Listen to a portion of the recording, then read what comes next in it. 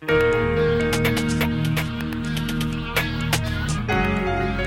Incomparable Podcast. Number 109. September 2012. Welcome back to the Incomparable Podcast. I'm Jason Snell, your host, and I'm convening a very strange episode of our book club because many of our usual book club participants are not here. Glenn Fleischman didn't read the book. Glenn. Dan Morin didn't read the book. Dan. Randy Caldwell, no. John Siracusa, a bit of a slow reader, John Siracusa. Here's who read the book. Of course, Scott McNulty read the book because he suggested the book. And we do, well, apparently not. I was going to say we do what Scott says, but apparently I do what Scott says. So I read this book. Scott, thank you for being here. Well, Jason, thank you for doing my bidding once again. Yep. I obey. And strangely enough, because we thought him actually illiterate, Steve Lutz also read the book. Hi, Steve. Hello there. How many books do you read usually? Many? Are you an avid reader that we just and you just downplay it? This makes one. So this is the first book you've read.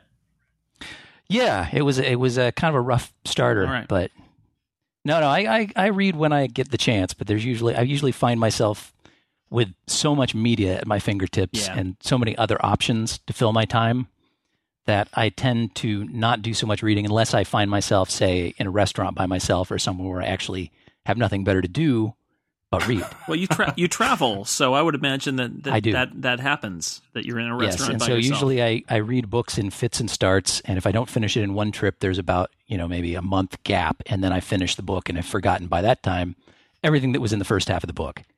And of course, I read it in like 1 hour to an hour and a half increments because that's how long it takes to sit and eat a meal when you're sitting and reading. So that would be complicated if you forgot about this book halfway through. It's a slow and painful process. Yeah. Yes. This book is a strange example. So we're talking about our book selection for this episode is Cloud Atlas, a novel. It's not The Cloud Atlas. That's just like it's not The Eurythmics. It's Eurythmics. It's not The Cloud Atlas. It's Cloud Atlas. Obviously. I know. By British author David Mitchell, who is not the same David Mitchell who was in the comedy team Mitchell and Webb, even though same name, both British. Not the same guy, as far as I can tell. And this was from 2004, and it won some awards, was shortlisted for some more awards. But what's most interesting about it, perhaps, in this year 2012, is that the Wachowskis and the guy who edited or who directed Run Lola Run are collaborating on this blockbuster Hollywood, although it's funded by Germans, so Berlinwood, I don't know, blockbuster movie that's coming out in October. Wait, the Wachowskis are behind this? Yeah, and Tom Tykwer, the Run Lola Run guy. So the Wachowskis hadn't ruined anything in a while, and they decided they're going to ruin this book. Yeah. Oh, great. Yeah. So but we read it before that, and as Scott pointed out, you want to read the book before you. Right. Every character in it is just in your head is Tom Hanks as a shield against the destruction that will undoubtedly be wreaked upon it by the film. It's true, and reading the book, I have a hard time wrapping my head around how this movie is going to work at all, but. Yeah, it's a strange book. So let's start there with the structure of this book. This book is a series of interconnected stories, and yes, let's fire off the spoiler horn. We're going to talk about the contents of the book. Oh, spoilers! Contents of the book could be considered spoilers. It's a series of these interlocking stories, right? So there's a story about a guy in like 1850 who's on a ship in the Pacific Ocean and various Pacific islands. There's a story about a British composer who is in Belgium as the amanuensis. Is that how you pronounce that? Sure.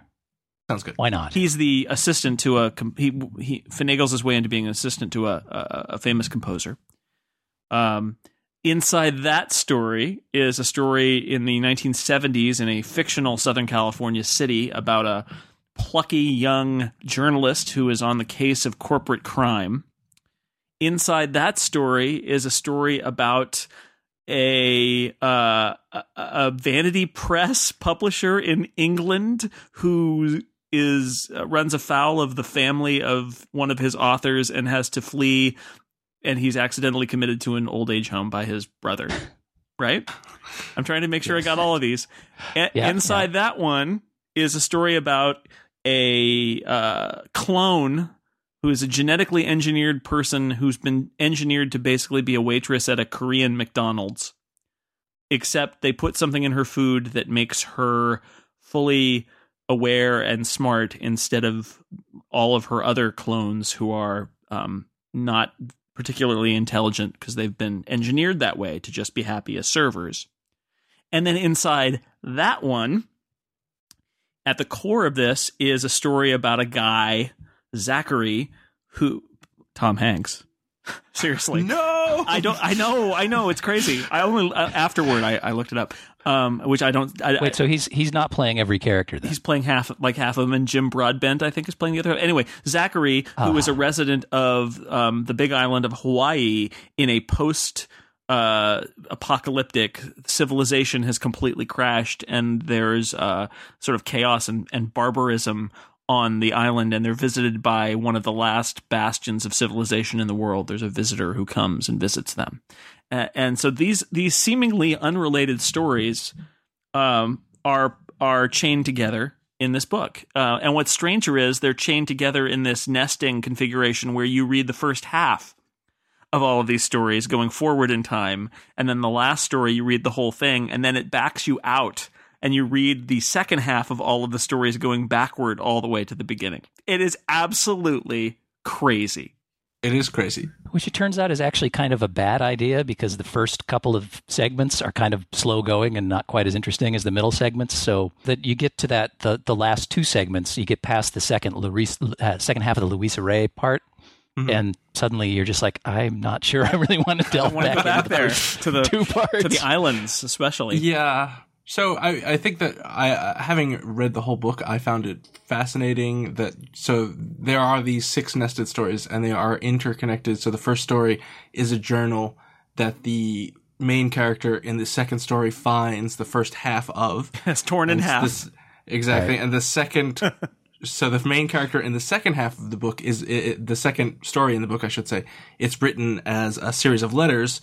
And those letters are to a character in the third story of the book, who is in this Louisa Ray mystery, which turns out to be a manuscript that is submitted to the Vanity Press publisher. The Vanity Press publisher, Cavendish, who becomes a star in a movie. There's a movie based on his story. Right. Which is screened for the clone.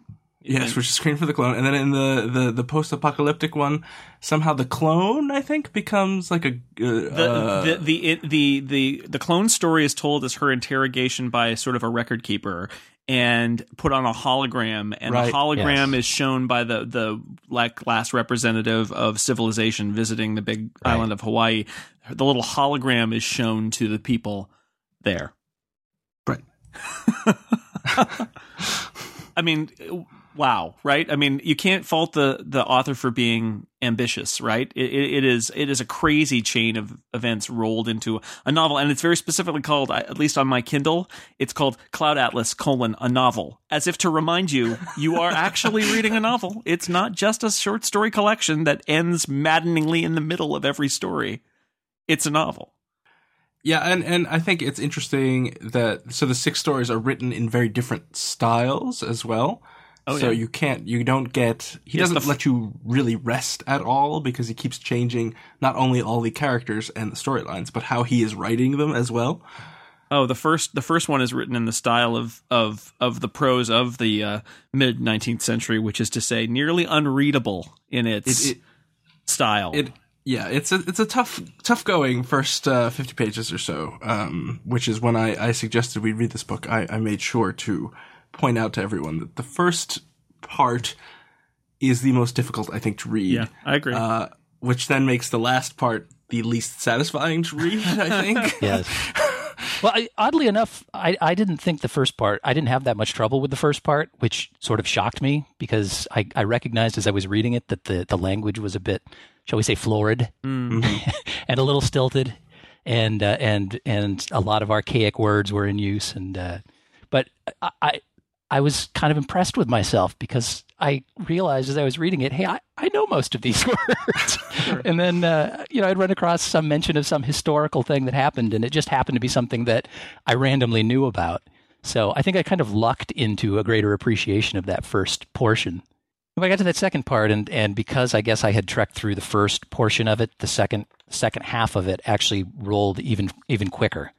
It was strange. It was like I had primed myself, and then having taken a break and read through the easier stuff in the middle, I was ready to go back to it, and my mental muscle for that kind of prose. Plus, there was the great cliffhanger where we discover that the protagonist of that section has been told that he has a brain worm that can only be treated by his quack of a doctor by giving him cocaine, as far as I can tell. Here, have some more cocaine. You know it works. Yeah. And then you're left sort of wondering, is he going to die? And it turns out that the book, we discover in the next section, the book has been torn in half, and he doesn't know where the other half of the book is. And only at the end do we discover that it's been used to like prop up the bed so that it doesn't slant. And he pulls it out at the wedge where it is. And yeah. How lucky for us he happened to look under the bed and find that second half. Yes. True. It would have been a lopsided novel if it had, last section hadn't found that. Yep. I never. Yes, dear Timothy, or no. Who was he writing to? Sixsmith. Dear Sixsmith, yep. I couldn't find the other part of that book. I shall never know what happened to that fellow who had been given the cocaine for the brainworm. Anyway, life is terrible. Goodbye. Now, when you guys got to the end of the first portion and it just cut off in mid-sentence, did you go looking to see if maybe you had a misprint? You had Kindle versions, right? Kindle version. See, I was rolling around in the back trying to find out if page 41 ended up stuck in the wrong section of the book. Oh, it just made me laugh. I had a similar experience. I just thought it was a crazy stunt by the writer, and then of course in the second when the character in the second section discovers this and is infuriated by the fact that it ends in the middle of a sentence, I laughed again. Well, that's, I think, one of my favorite things about this book is that it's so self-conscious and it keeps making references to itself. Oh, yes. Like, I think in that second section, Frobisher actually says that the language doesn't ring true in the journal. Yes. Mm-hmm. So, like, he's aware that he's only partially researched what the writing should sound like coming from 1850. He doesn't believe that it may even not even be true, right? I mean, there's a question throughout about about accuracy, because in the section about Sonmi, the clone, she's not seeing the reality of Timothy Cavendish's life and his being committed to the home and escaping in a wacky adventure sequence that'll be perfect for the movie. She's watching the movie about it. Right. So it's not as if the reality is necessarily entirely connected. And these stories, I had that moment of wondering whether the stories that we are looking at, are, on one level, we want to believe that they're all connected and we're watching in some ways like reincarnations of all these people throughout history. On another level, it's sort of suggesting that we're watching a stack of almost unreliable narrators going. So by the time we get to the last one, I mean, we've gone through so many different mediations, hologram and movie based on a book and a novel based on real events, ? And then the letters and then this crazy journal that you've got to wonder whether this is all, is any of this real, or not. It's crazy. It's pretty funny.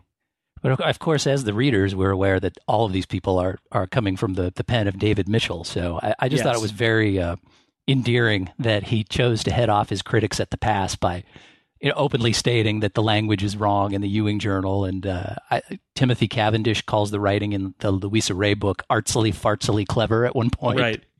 So, of course, he's referring to his own writing in that section. Yeah. It's quite funny. And he even has an answer for... the fact that you could reasonably say, well, the Timothy Cavendish section is basically One Flew Over the Cuckoo's Nest with an old guy. Right. Or the Sonmi 451 section is basically just every 70s dystopia flick all mixed together. But then he goes through this long, well, not long, but he goes through like half a paragraph saying that he says, the ghost of Sir Felix Finch whines, but it's been done 100 times before, as if there could be anything not done 100,000 times between Aristophanes and Andrew Lloyd Webber, as if art is the what, not the how. So he's actually coming out and saying, you know what, it's the how here. Right. It doesn't really matter that I've recycled 20 different stories from the past. The point is that we're getting there in an interesting and different way. Yeah, yeah. And I've read a lot of different books in different styles, and I don't recall ever reading something that was as audacious as this, as trying to connect these totally different, completely different genres, completely different time frames, having them connect in a bunch of different ways, and then commenting on itself as it goes. It's, Scott, have you, did this call to mind other things that you've read? I know that you have book amnesia, but I do have often have book amnesia, but I've read, so this is in the kind of the school of postmodernism, I suppose, in that it is very cognizant of its own storytelling and structure, and it's a pastiche of a variety of different stories, like Steve was saying. And so one of the ways that, there's this whole school of thought in literature that there's nothing new under the sun, so you can just kind of take the already existing components and reconfigure them. And the only way to make art is to basically remix other things that people have done. So that is what I think that he is trying to do here. So I cannot think of any particular novels that do it as far as he has tried to take it. And so that leads me to my own question for both of you. So he is trying this. We can agree that it is a very ambitious novel, and I wonder, as both of you, as readers, did it work for you, or did you think he was spending too much time with technical wizardry and kind of trying to make it work, as opposed to telling a compelling story, or 6 compelling stories, I suppose. Right. I think they worked to varying degrees. I actually felt like, some of the stories I thought were really excellently done, and others I found less compelling. I mean, I honestly found that first story not particularly interesting. It got there were some interesting moments. I think the second half was more interesting than the first. But I really liked the Louisa Ray section. I kind of got into the composer story after a while, and realizing I was reading almost like a Fitzgerald kind of, this is a miserable human being that I'm reading a story of. And when I realized that I wasn't really supposed to like him, and he does a series of terrible things, and it reminded me a lot of Sorrows of Young Werther. Did you have to read that? Yeah. It was very reminiscent of that, particularly in the second half when he meets his demise at his own hand. Yes. And he's very romantic about the whole thing, and his epic dissing by the girl, the daughter of the composer. Yeah. So I ended up, when I realized what I was seeing there, and almost like when I realized what the template was, and it fit into the template, and I said, "Oh, I get it. I see what's going on here." But the Louisa Ray mystery, that breezy 70s, almost it's almost like there are plenty of examples of that 70s crime, plucky journalist detective thing. That was really enjoyable. That was a lot of fun. The Cavendish thing was it was okay. The Sonmi section I really liked. And the Zachary section, parts of it were good, but it felt like it went on too long. It didn't get cut in half like the others. Maybe that was one of the reasons why. And I felt like I sort of seen the apocalyptic. I mean, it was almost like something out of Paolo Bacigalupi, except not. Yeah. I think not as good as that. I was reminded of Paolo Bacigalupi as I read that. Yeah. I mean, it's post-apocalyptic thing, right? I got to read some of his books so that I just have the opportunity to say his name. Bacigalupi. That's fun. Yeah. Oh, yeah. Bacigalupi. It is fun to say. Bacigalupi. You It's more fun than Mitchell. David Mitchell. Mitchell. So I guess, Scott, to answer your question, I think it's a mixed bag. I think there's some stories that I really liked and other stories that were okay. And once I realized what the premise was, I really was excited. When I got to the Son Mi story, I was excited to know that I had the rest of the Louisa Ray mystery coming up after I got through Timothy Cavendish, right? And turns out the Timothy Cavendish end is also a lot of fun because there is a whole, escape from the old age home plot that happens that's actually amusing too. I mean, I should say we could make this sound like a ponderous, just no fun. It's very serious and many experimental postmodern themes, but there's like a car crash at a nuclear reactor that's going to blow up and kill everybody, and there's like a old people escape from the old age home by lying and locking people in mean Nurse Ratched types in rooms. I mean, there's lots of fun, kooky stuff in here too. It's not all kind of no fun and just work. Yeah, and I think you can read it. You can totally read this book without, pondering all the different connections and just read it as kind of 6 interlocking stories that the author has chosen to tell for some reason together. You don't need to ponder about, why the music keeps coming up, or why the number 6 keeps going around, or which character is supposedly the same character throughout the different stories. If you just read it for the fun, as long as you get past the first part, in my opinion, you're good to go.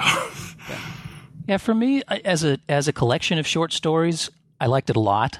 I actually, I think I pretty much liked every section to varying degrees, but I didn't really find one that I just absolutely hated.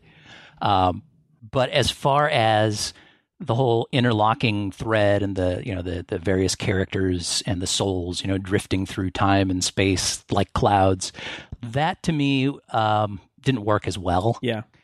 I thought it was I thought it was very clever. I mean, you can't really read this without coming away with that. It was extremely clever.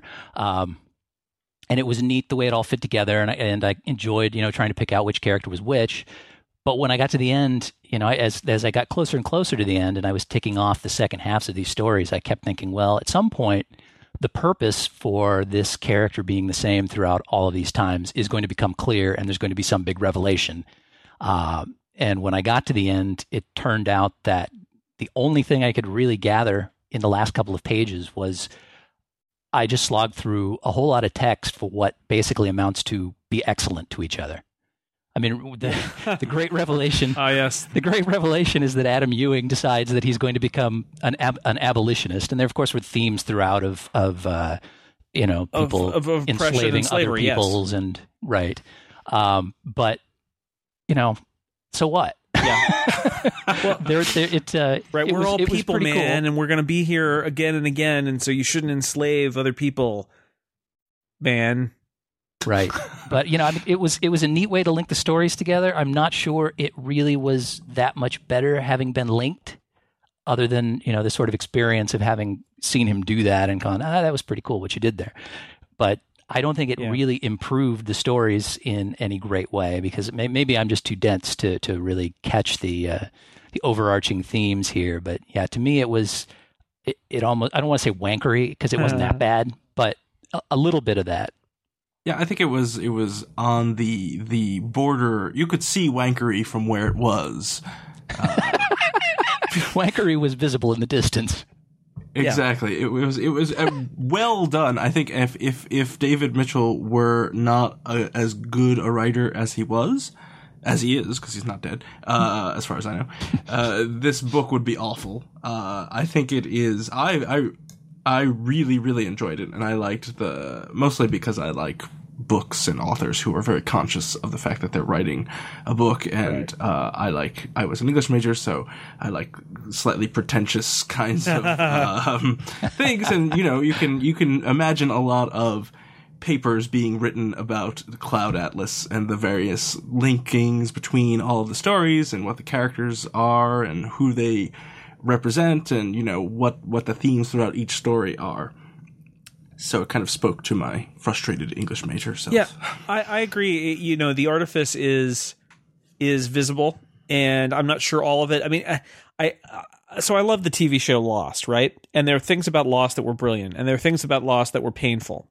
And that's what I was thinking of while I was reading this book, is like some of the connections they make, because in Lost you always had these crosses where, you know, it turns out they knew somebody who knew that the other character before they got to the island, right?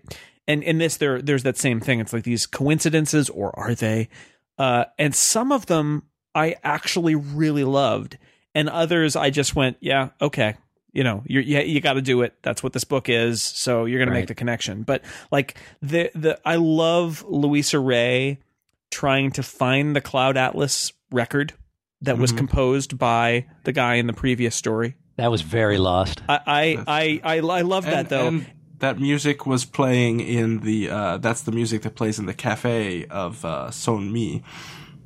Oh, you know, I don't think I even noticed that. Well, and she also passes by the Prophetess as she's heading towards Six Smith's boat moored in the harbor. Yes. The Adam Ewing ship. So, I mean, all that stuff is cool. Yeah, I mean, I like that, and I liked the sextet, and of course the sextet is described as being these 6 different pieces for 6 different instruments that are then played in these interlocking things, and they start and he's describing the structure of the book, right? I mean, the book is the Cloud Atlas sextet and the characters say, this music sounds familiar to me, and that's the whole idea, is that the music and the stories are repeating in these different time frames, and you know, I liked that. The I have a comet-shaped birthmark started to feel rather obligatory, like, yeah, we're all resurrected later in other bodies, man. That one didn't work so well for me, I think. At least there wasn't one of those, like, we were together 50 years ago and our love remains intact now in new bodies. And no, there's none of that, which is good, but still. So some of it worked for me, I guess, is what I'm saying. And some of it I was like, yeah, okay, this is what you're trying to do. And it didn't give me that kind of chill as when Louisa Ray goes into the record store and the music is playing. Right. I mean, a lot of that stuff actually to me would have been almost unbearable, except for the fact that he clearly has good humor about the whole thing. You know, some of the other mentions of the sort of self-conscious references to the previous chapters, but also in that part where the sextet is being described and he's talking about the structure of it, and it is identical to the structure of the book. He actually says, revolutionary or gimmicky? Shan't know until it's finished, and by then it'll be too late. Yeah. And it turns out in the end that, it was gimmicky. Yeah. But because he noted that, I'm inclined to give him a little bit of a pass. It was enjoyable to listen to, although a gimmick. I have to say, I highlighted more passages from this book than I've done any book that I've ever read on the Kindle. That must count for something. So, well, no, I mean, because I kept seeing Was it things... because you were searching for meaning and you kept thinking you would be able to go back and piece it all together? No, it was really more that this is one of those books where you can see the author being clever and you want to mark those down so that you can say later, here are some clever things. So I'm looking at my notes now. I was amused by, in the totalitarian future, they make reference to 2 optimists translated from the late English, Orwell and Huxley. The implication being that in this corpocracy that is South Korea in the future, Orwell and Huxley are considered great optimists. They predicted that what the society that we live in would come to pass when most people didn't. Yay! It's like sci-fi. All of the apocalyptic sci-fi authors being applauded by the people who manage the apocalypse. Thank you. You got us right. Yeah, that's us. What else? Lots of cloud imagery. The cloud imagery made me roll my eyes a little bit. I watched the clouds wobbly from the floor of the kayak. Oh, yeah. Oh, it's very meaningful. I mean, the book's called Cloud Atlas. Yes, there's pictures of clouds on every page gradually moving to the center of the book. Oh, you guys probably didn't get that, did you? No. See, in the text version, maybe this is the extra bonus for buying the all-text version, is in the Adam Ewing section, there are clouds on the far side of each page. So, to the left of the left-facing pages and to the right of the right pages. And then in each section, those clouds gradually move towards the center. Far out. That's crazy. And then after the Sluices Crossing section, they either have crossed and are moving the other way, or they're going back in the other direction. It's hard to say. Huh. So, there you go. Wow. A little more pretentious mystery. So when we talk about commenting on things, also, as many stories I think that Scott loves, this is also a story about storytelling and about how, what's reality and which story is the real story. And the line that I highlighted that I really liked is when Sunmi is snuck into this movie theater because movies, or as they call them, Disneys, have basically been outlawed. Because in Sunmi's period, all of our proper noun brand names have replaced the regular nouns and brand names. Everything is a brand name now. The generic word is what we consider a brand name. And they're no longer capitalized. They're not proper nouns anymore. No, they're just regular words. They just are the word for that. A movie is now a Disney. Well, the hilarious thing is that that includes all movies, including apparently tentacle porn. Yes, that's a Disney. There's a sequence where that is a Disney. What is it? The student that's got charge of some Somni 451 is watching. I believe the term is octopoid rapine on his screen. Yeah. Oh yeah, she's horrified. That's the first Disney she ever sees, right? And it's a Disney. Yeah. Yeah. So this is the part that. And why wouldn't it be? That I think. This is what he's getting at. This is, other than be excellent to each other, I think this is really what he's getting at, which is she's watching this giant strode the screen lit by sunlight captured through a lens when your grandfather's grandfather was kicking in his womb. Time is the speed at which the past decays, but Disney's enable a brief resurrection. Those since fallen buildings, those long eroded faces, your present, not we, is the true illusion, they seem to say. So, there is this throughout in all these sections, there's this idea of what is, some characters even have conversations about it. So what is real? Is the future real and just waiting to happen? Or is it not real? Is the past what's real and the future isn't? There's a whole conversation about how there's virtual pasts and virtual futures, and then inside them is a real one, but you can't ever tell which one it is. So there's a lot of that, and I liked that. I thought that was really interesting because the beauty of that is that's the guy on the plane strapped with C4, and just after having those deep thoughts, he explodes. Right, he figures it all out, and then the plane blows up. It's sort of like the young girl in the cafe in Rickmansworth who comes up with the solution to everybody being nice to each other just before the Earth is blown up by the Vogon fleet. Yeah. And then also in that section with Sunmi, it's very sad because all these clones are made so that they can be servers, and they are brought up to serve. And they work for 12 years. And they work for 12 years, and they worship whatever the Papa Song, the icon. Yeah. And so he's like an evil Ronald McDonald, is how I envision surfing Ronald McDonald. It kept making me think of Beard Papa, the cream puffery. Huh? But I assume that is not. They don't probably do this to their not. employees. I would hope. No, because after 12 years, they get to go to Hawaii to retire. But Hawaii is actually a boat that's been converted into a huge killing floor, and they execute them. And butchery. And then turn them into protein matter that goes back into the Papa Song factory. Yeah, and so they could serve themselves basically to their customers. Yeah, and that's very sad. And it's kind of playing with their perception of reality. They think they happily go into this killing floor because they think, oh, I'm boarding a plane to go to Hawaii, so I can retire because I've earned it through this 20 hours a day of grueling work and eating my soap or whatever it is they eat. I forget. Right, because the clones have been engineered to not eat human food, so they have to eat this soap stuff, and if they don't get it, they'd shut down and they die. And so it's in every one of these stories, there's oppression, and there's somebody who's extracting this method of control over somebody who's weaker. And with the clones, it's this soap that without the soap, even Sunmi, the fully functional, intelligent one, she still has to eat soap. That's all she can eat. It's crazy. Papa San Green is fabricant. Yeah. but the sad thing, right, in that world is that only the servers who don't know would be the ones who'd care, because the customers there wouldn't care because they treat the servers like they're animals anyway, so it wouldn't matter to them if they were eating their protein or not. Who cares? Prey and predators is another big subject. I've got highlighted: true intellectual courage is to dispense with these fig leaves and admit all people are predatory. But white predators with our deadly duet of disease dust and firearms are exemplars of predacity par excellence. And what of it? This is the quack doctor who actually is just who preys on the the guy on the ship, and he observes all this racism and all of these other horrible things that happen to the Moriori, which are the Pacific Islanders that are destroyed by the Maori Islanders, and then the white men are destroying the civilizations.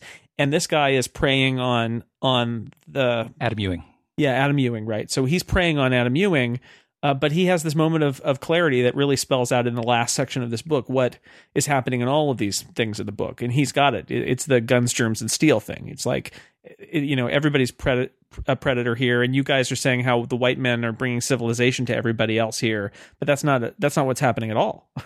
This is just people, and you're preying too. And he's got this very clear vision that is right. It's unfortunately this awful person who's done these awful things, as he's leaving this guy for dead, is saying this. That's something that's completely clear and that we've seen happening all the way into the future. Sort of, but the problem that I had with that whole thread was that the whole thread through time is that there's not really a lot of consistency. I mean, I would have expected, when I sat down and thought, okay, well, let's see here. Adam Ewing at the end, or the beginning, as it were, decides that he's going to be an abolitionist. So all of the future characters that are him should also be, crusaders against slavery or predatory practices or whatever.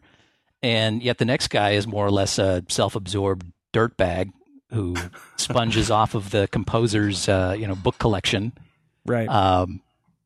And has gambling debts and all this other stuff, and more or less dies in ignominy. And then Louisa Ray kind of fits that mold, but Cavendish is more or less a nobody. Right.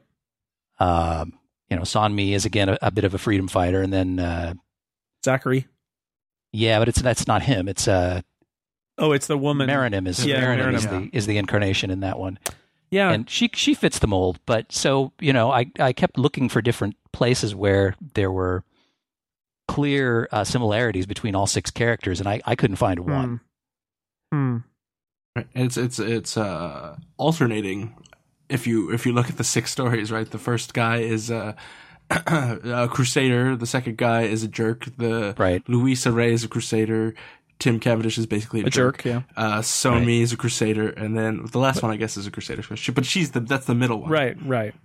So you would expect her to go crusader to jerk to crusader. Well, she is visiting the natives, right? That's true, and trying to save civilization and all of that. So she's trying to save her own civilization initially. Yeah, she is more interested in the technology that she thinks is hidden up in the up at the top of Mauna Kea. Yeah. So one of the things I like about that line I gave earlier, about the all people are predatory, is that it's followed up by an observation that is a purely predatory world will consume itself, said in 1850 by our first and last character. And that was much more resonant having seen it happen, right? Having us literally walked through all the way to the future and seen the purely predatory world completely consume itself to the point that civilization is completely destroyed. And that was something I thought was effective about the story he was trying to tell, and the way he told it is that he literally walked us to the end of time and then brought us back to something we would consider more reality, because it's locked in the past, to make that observation of now how do you think about these stories, knowing where everything ends up, which is there's no civilization and it's just savagery. And it's pretty bleak too, because even having destroyed the planet, they're still predatory.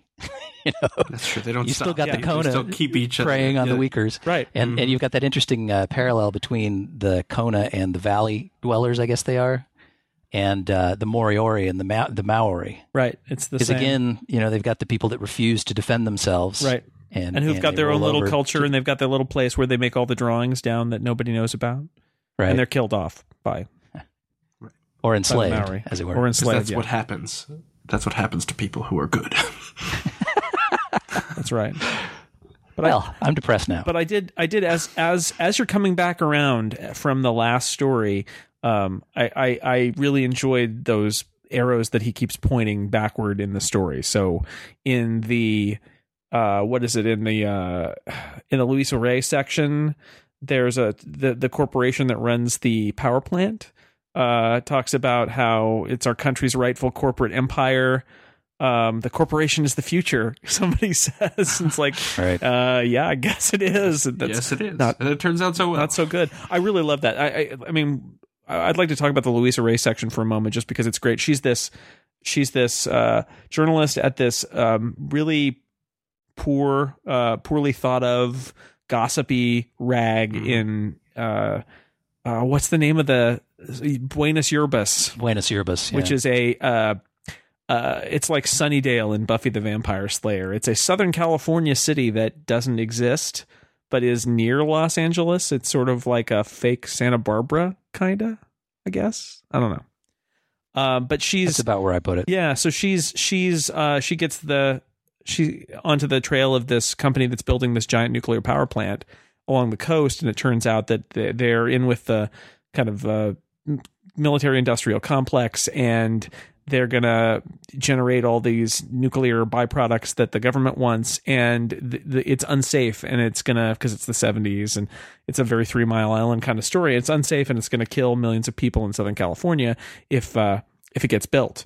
And the corporation doesn't want anybody to know this, and so then people are rubbed out by evil, security guys who work for the CEO and the chairman of the board, and she's, her dad was a cop and he died, but he saved other cops before he got shot in the eye. And I mean, it felt almost, I don't know, it felt almost Elmore Leonard-ish in a way. It was, I loved that whole 70s crime.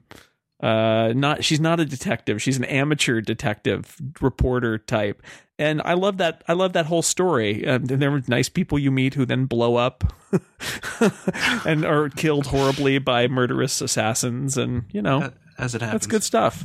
It's the life of a whistleblower. Yeah. And assassins, really, if you're going to be an assassin, you should be murderous. Otherwise you shouldn't do it. You're not a very good assassin. Anyway, that was my favorite bit. I liked it. I don't know what you guys thought, or if you had other favorite bits, but that was the one that I liked best. And I thought that was a really fun character. I thought Louisa Ray was the most memorable character in the book for me. I liked her coworkers too. Clearly, I could almost picture them with their brown and orange silk shirts. Oh yeah, and gigantic afros, sideburns out to here. The whole thing had a nicely 70s vibe to it. And you had the older guy who makes all sorts of off-color jokes and doesn't believe that this girl can write a story, and it turns out in the end that he actually has a lot of respect for her. And I thought that was great. Right. Yeah, and I like that whole, that's the other thing about, as you mentioned, Jason, about the corporations having all this power, and, she's working at this gossip magazine, and she gets this great story, and she wants to, her editor's like, well, I don't think you should, write about it, because, who cares about nuclear regulations, and unless it's going to blow up and there's going to be fallout, and then that'll be good, and that's all we'll talk about. And he lets her go and, figure out what's happening because she's plucky, I guess. And then it turns out that the corporation figures out what's happening, and then they buy the magazine so that she can't publish her story. Yeah. They fire her. and they say, we'll buy the magazine and everybody can stay and keep their jobs except for Louisa Ray. Except. Not very subtle, but. No, not subtle. Not at all. A lot of what I like in that section is how everybody is a backstabber, more or less. I mean, it turns out that every single person except maybe one of the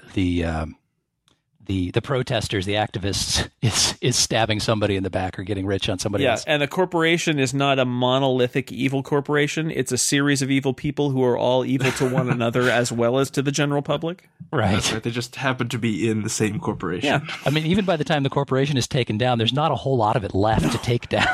Most of the upper management has been dispatched by other members of the upper management. You generally don't have a lot of stand-up guys in the big evil corporation, evil nuclear power corporation that's going to poison all of Southern California. Mostly they're jerks.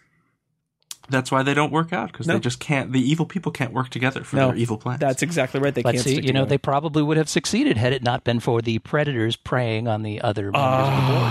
Oh. So in some ways, I guess that whole prey-predator relationship sometimes works out. Well, doesn't that's excellent. You could be an English major too, Steve. Look at that. What story did you like? I liked the Orison of Sanmi 451. Oh, yeah. 451. Boy, there's an obvious reference. Yeah, I really liked the way it sort of gradually unfolded. I mean, each of the stories, just because of the way they were set up, sort of dropping you into whatever world you were in.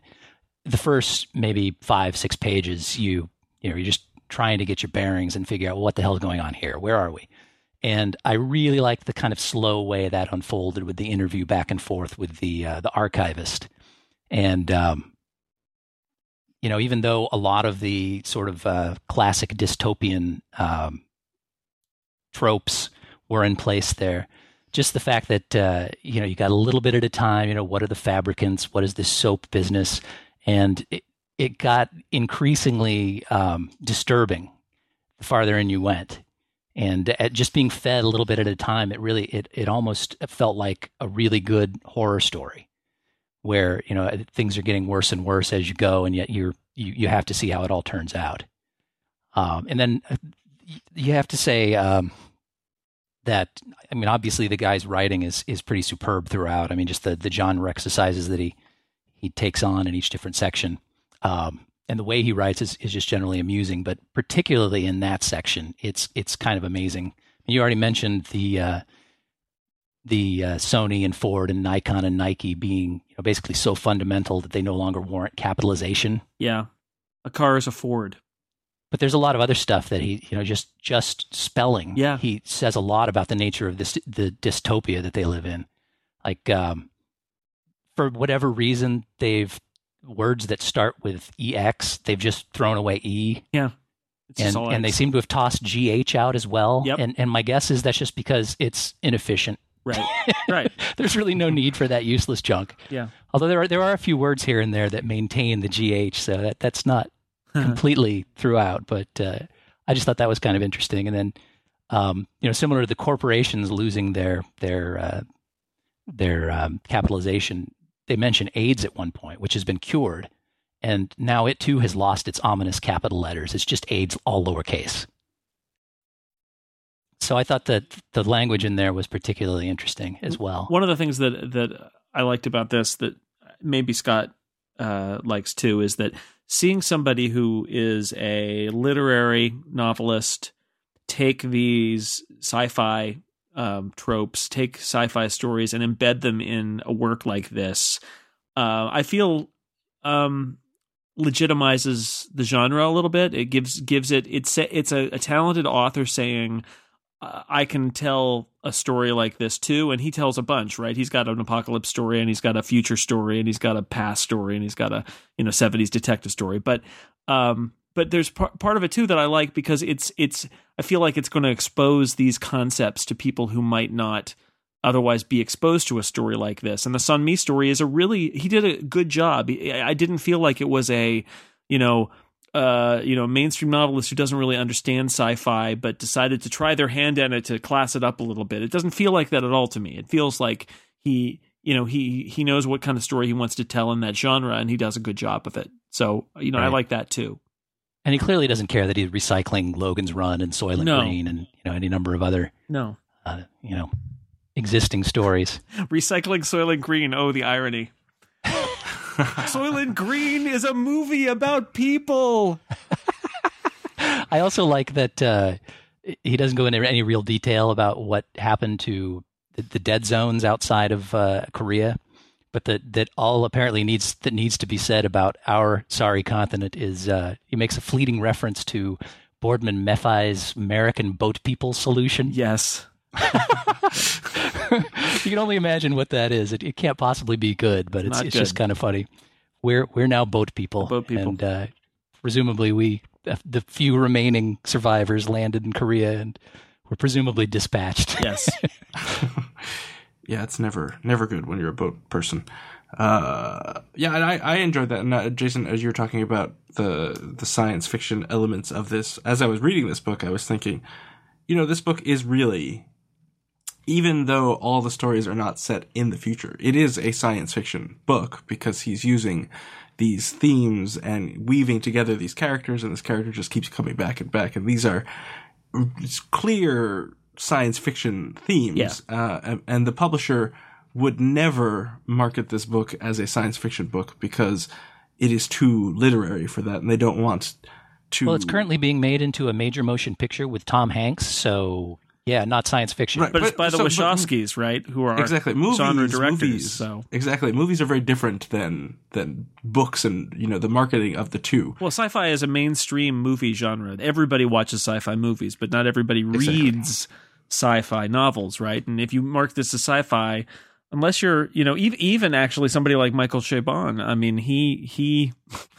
won the Pulitzer Prize, right? And has written many genre books, but even then, it's like, some people are like, what's wrong with you, Michael? Why are you writing silly things about, monsters and superheroes and things? And I'm like, well, that's what he wants to write about. So this is one of those secret sci-fi. Don't tell anybody it's sci-fi kind of. There's actually a very complimentary quote from Chabon on the back of this book. Yes, telling, isn't it? That's I saw that and I thought that was perfect because it's got that kind of feel. I mean, he's a better writer than David Mitchell, but it does have that feel. It's somebody who's extremely talented as a writer and is going to go ahead and play with sci-fi ideas and doesn't really care if that's going to bother the literary intelligentsia who are like, oh, what?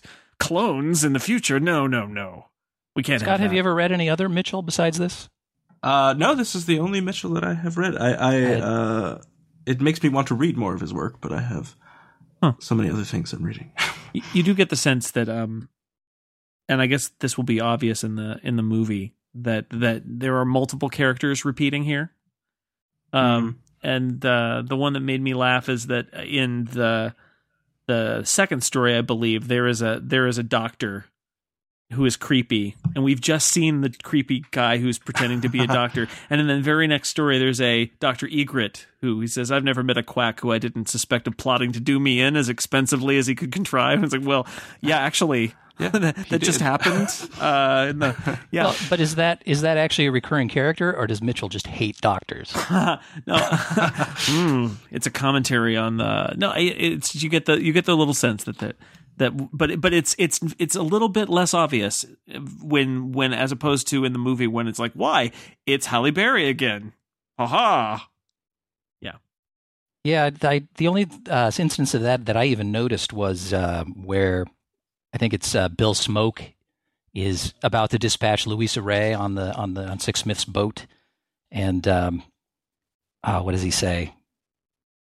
He says something along the lines of, "Do you always die this noisy?" or something. He said, what do you mean always?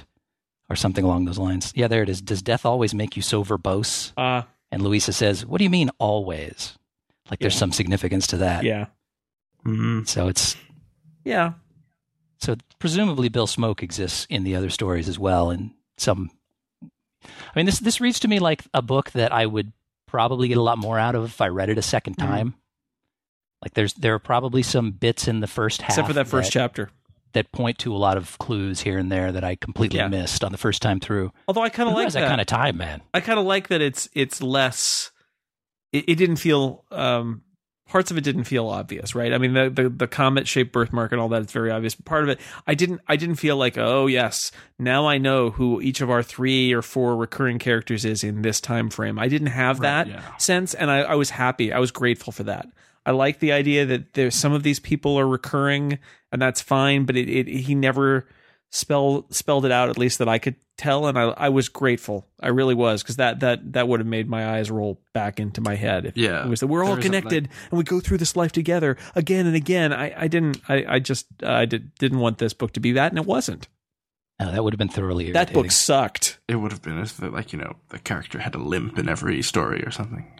I think it's an interesting conceit, though, if this is a situation of sort of a soul being reincarnated repeatedly, that perhaps souls can take a break from actual terrestrial life and live in a book for a while.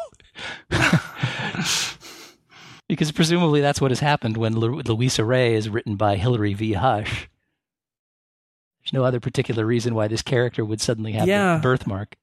Yeah, that's true. Isn't that weird?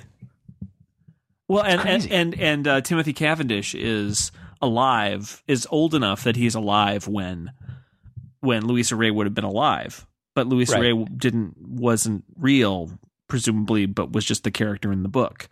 Well, it's not certain that that he is in fact that character, because he makes mention of having a birthmark, but Yes. he says no one has ever made notice of it being a comet. Somebody called it Timbo's turd, as I recall, but Yeah. nobody ever told him it looked like a comet. Yeah, but that's one of those really nice suggestions that maybe, what we're seeing is the connection that these characters have is that they're in this book together, and not necessarily that they're in some fictional world reincarnating into one another, because in Cavendish's world, Louisa Ray is a character in a book, not a person, because if she had been a person, he would have been alive at the same time that she was alive. That's true. And he would probably remember this giant scandal Yes. in America about the nuclear power plant. Exactly. And people blowing up. Right. So that adds a whole other layer. Yeah. The more you think about this book, the more confusing it is. It But is. interesting. It's true. And that's the problem for me. I mean, I really liked the individual stories. I liked the writing. I liked the cleverness. It would have been so much more if there had been some sort of a thread that I could have picked up. And, it's frustrating that there wasn't maybe a bit more of a hint. I would probably go back and reread the book if I had enough of an indication that I was just sort of missing something. Mm-hmm. But I felt like when I got to the end and things didn't really add up and there wasn't really any kind of a hint that maybe I was just missing something that, oh, well, here we go. Yeah. Did Damon Lindelof ghostwrite this thing? Yeah. Yeah, I don't think that he, as an author, is really interested in kind of, and I think this is good, he's not interested in kind of holding your hand through and kind of spelling out the whole thing. Well, there's a difference between holding your hand and just not really having a point. Mm. Well, I think he has a point, has to but do- I don't think that there is a strong kind of way that you can decode whatever it is. Like, there's no hints to some, like, there's no pivotal scene where it's like, aha! It all comes together. Now it all makes sense. Right. He Well, I don't wants want him to leave draw it- me a map, but at the same time, he's got to do a little of the work in coming up with the story. Yeah, it's not that's up true. to me to make up the story based on your series of Well, I think vignettes that tie he wants together to- only marginally. I think he wants you to kind of draw all of these connections because he casually mentions similar things in each of the stories. And, just as you're reading it, I think you're just supposed to notice one or, two of the things and not all of them, I imagine, unless you read it more than once. And just kind of get that kind of general, everybody's connected kind of thing without him having to have to say, like Jason said, like, whoa, we're all connected through life and we're all clouds in the cloud atlas. Yeah. That's cool, man.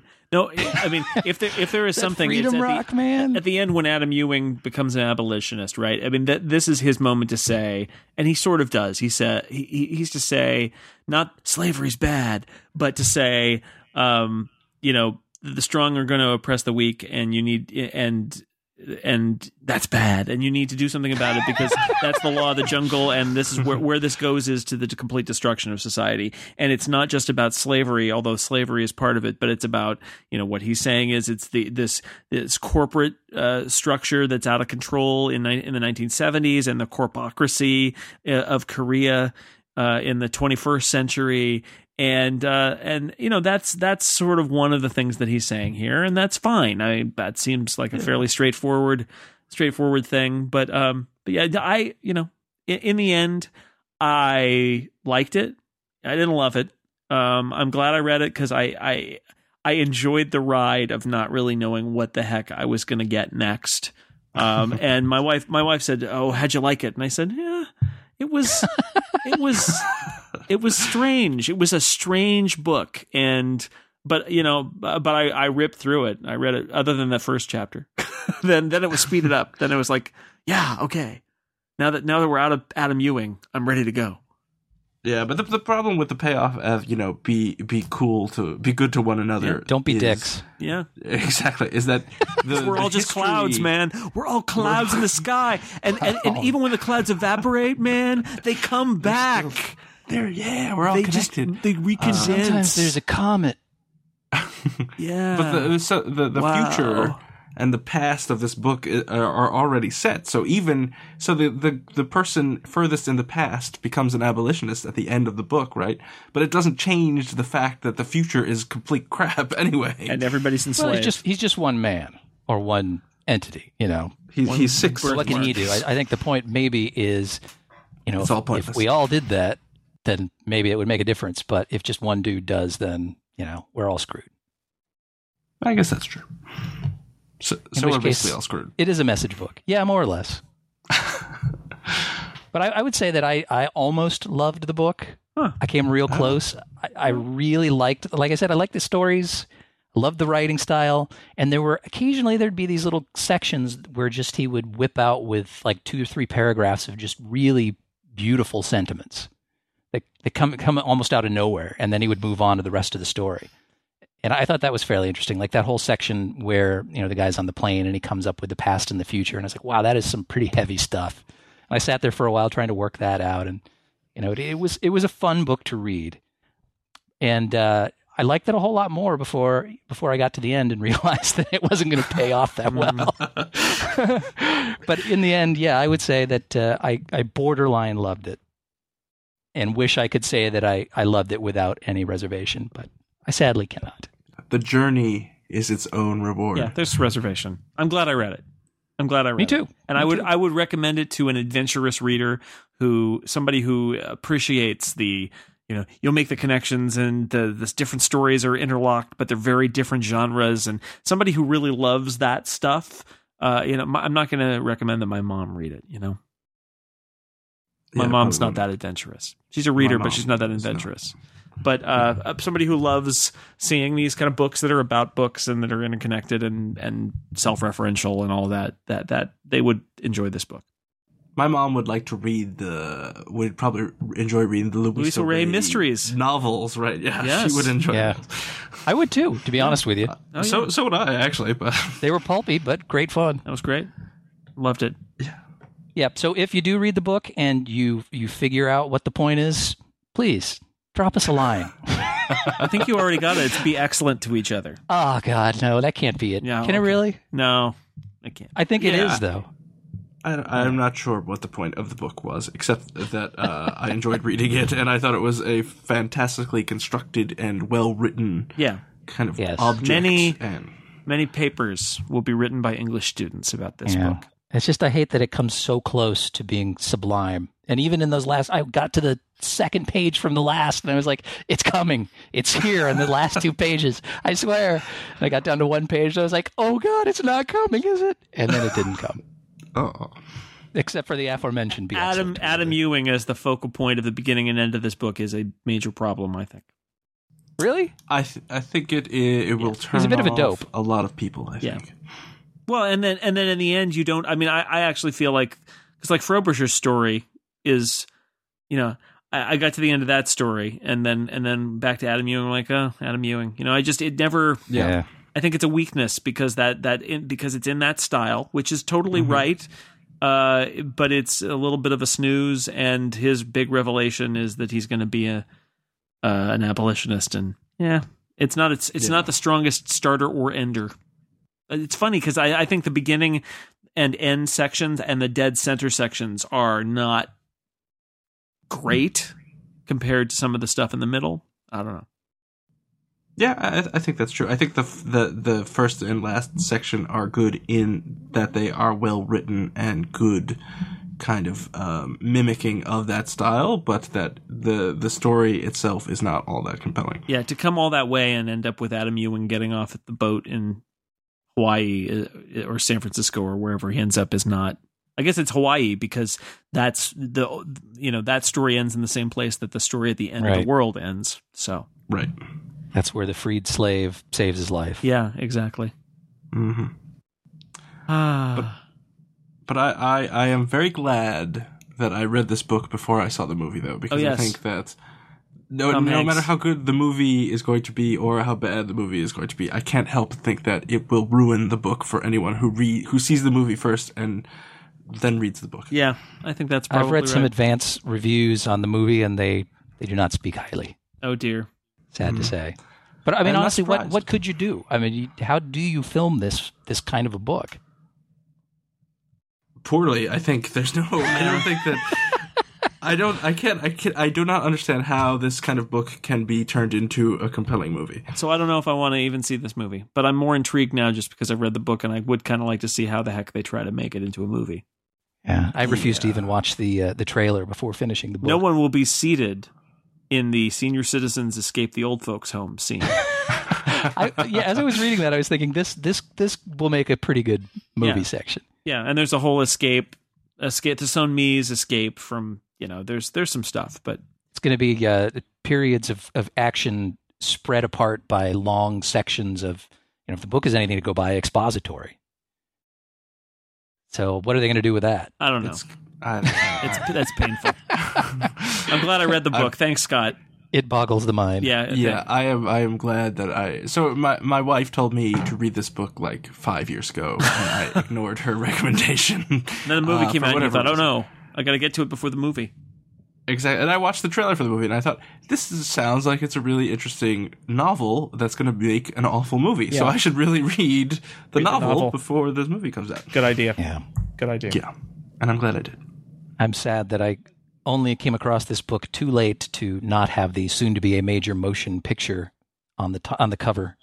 But at least I avoided Tom Hanks and Halle Berry peering out at me from the windows instead of the lovely cloud pictures that I have instead. That's right. Tom Hanks in the movie, Tom Hanks plays a cloud.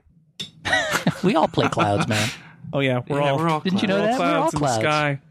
Clouds need drifting to be through nicer. Time and space. You know what's bad is when the mean clouds come and oppress the other nice clouds and tell them where to go. Yeah. Sometimes we drift. Jerks. And sometimes we drip. Yeah. Good times. Other times we suck up the ocean. All right. This has been great. Scott, thank you for suggesting this book that nobody read but us. Well, I'm glad that at least you two brave fellows picked up this book and actually finished it, because I do think that despite some of its flaws, it's a book that is a rewarding experience to read if you enjoy kind of out of the box reading books. Yes, if you enjoy reading, but not so far outside of the box that it was difficult to read or irritating to read, which is nice. Yeah. Yes, exactly. It's not like a totally experimental storytelling where you have no idea what's going on. There are very strong plot lines, and you can follow them through the whole book. These are all, they're all genres, right? They're all recognizable. I mean, many of these are things that I feel like I've read this book before, or something very much like it, and I like that. So they're not painful, pretentious things. Right. They're woven together in a pretentious way, maybe. Yes, but they're individually not that. And that's good. It's like there's a series of concentric boxes of increasing size, and this is actually outside of the first box, but it doesn't actually step outside of the second box. So it's right in there. C. Yes, there are 6 boxes nested. Oh my God. Wow. All right. On that note, I'm going to thank everybody for listening, and I'm going to thank Steve Lutz and Scott McNulty for reading the book. Yay. You read the book. Yay for us. Hooray. I'm glad I did. And now I can go back to doing other things. And I'm glad that you both liked it, because I was afraid that no one... Damn, Scott McNulty! Why am I reading this book? I only thought that during that first chapter, and then I got over it. So. Oh, well, I'm glad. Yeah. Because it's a little bit out of what we have been reading for the book club. It is, and that's why many of our book club members have bailed on it, apparently. I think that's true. It left their comfort zone. Well, we know who the strong and the weak are now, don't we? Mm-hmm. Mm-hmm.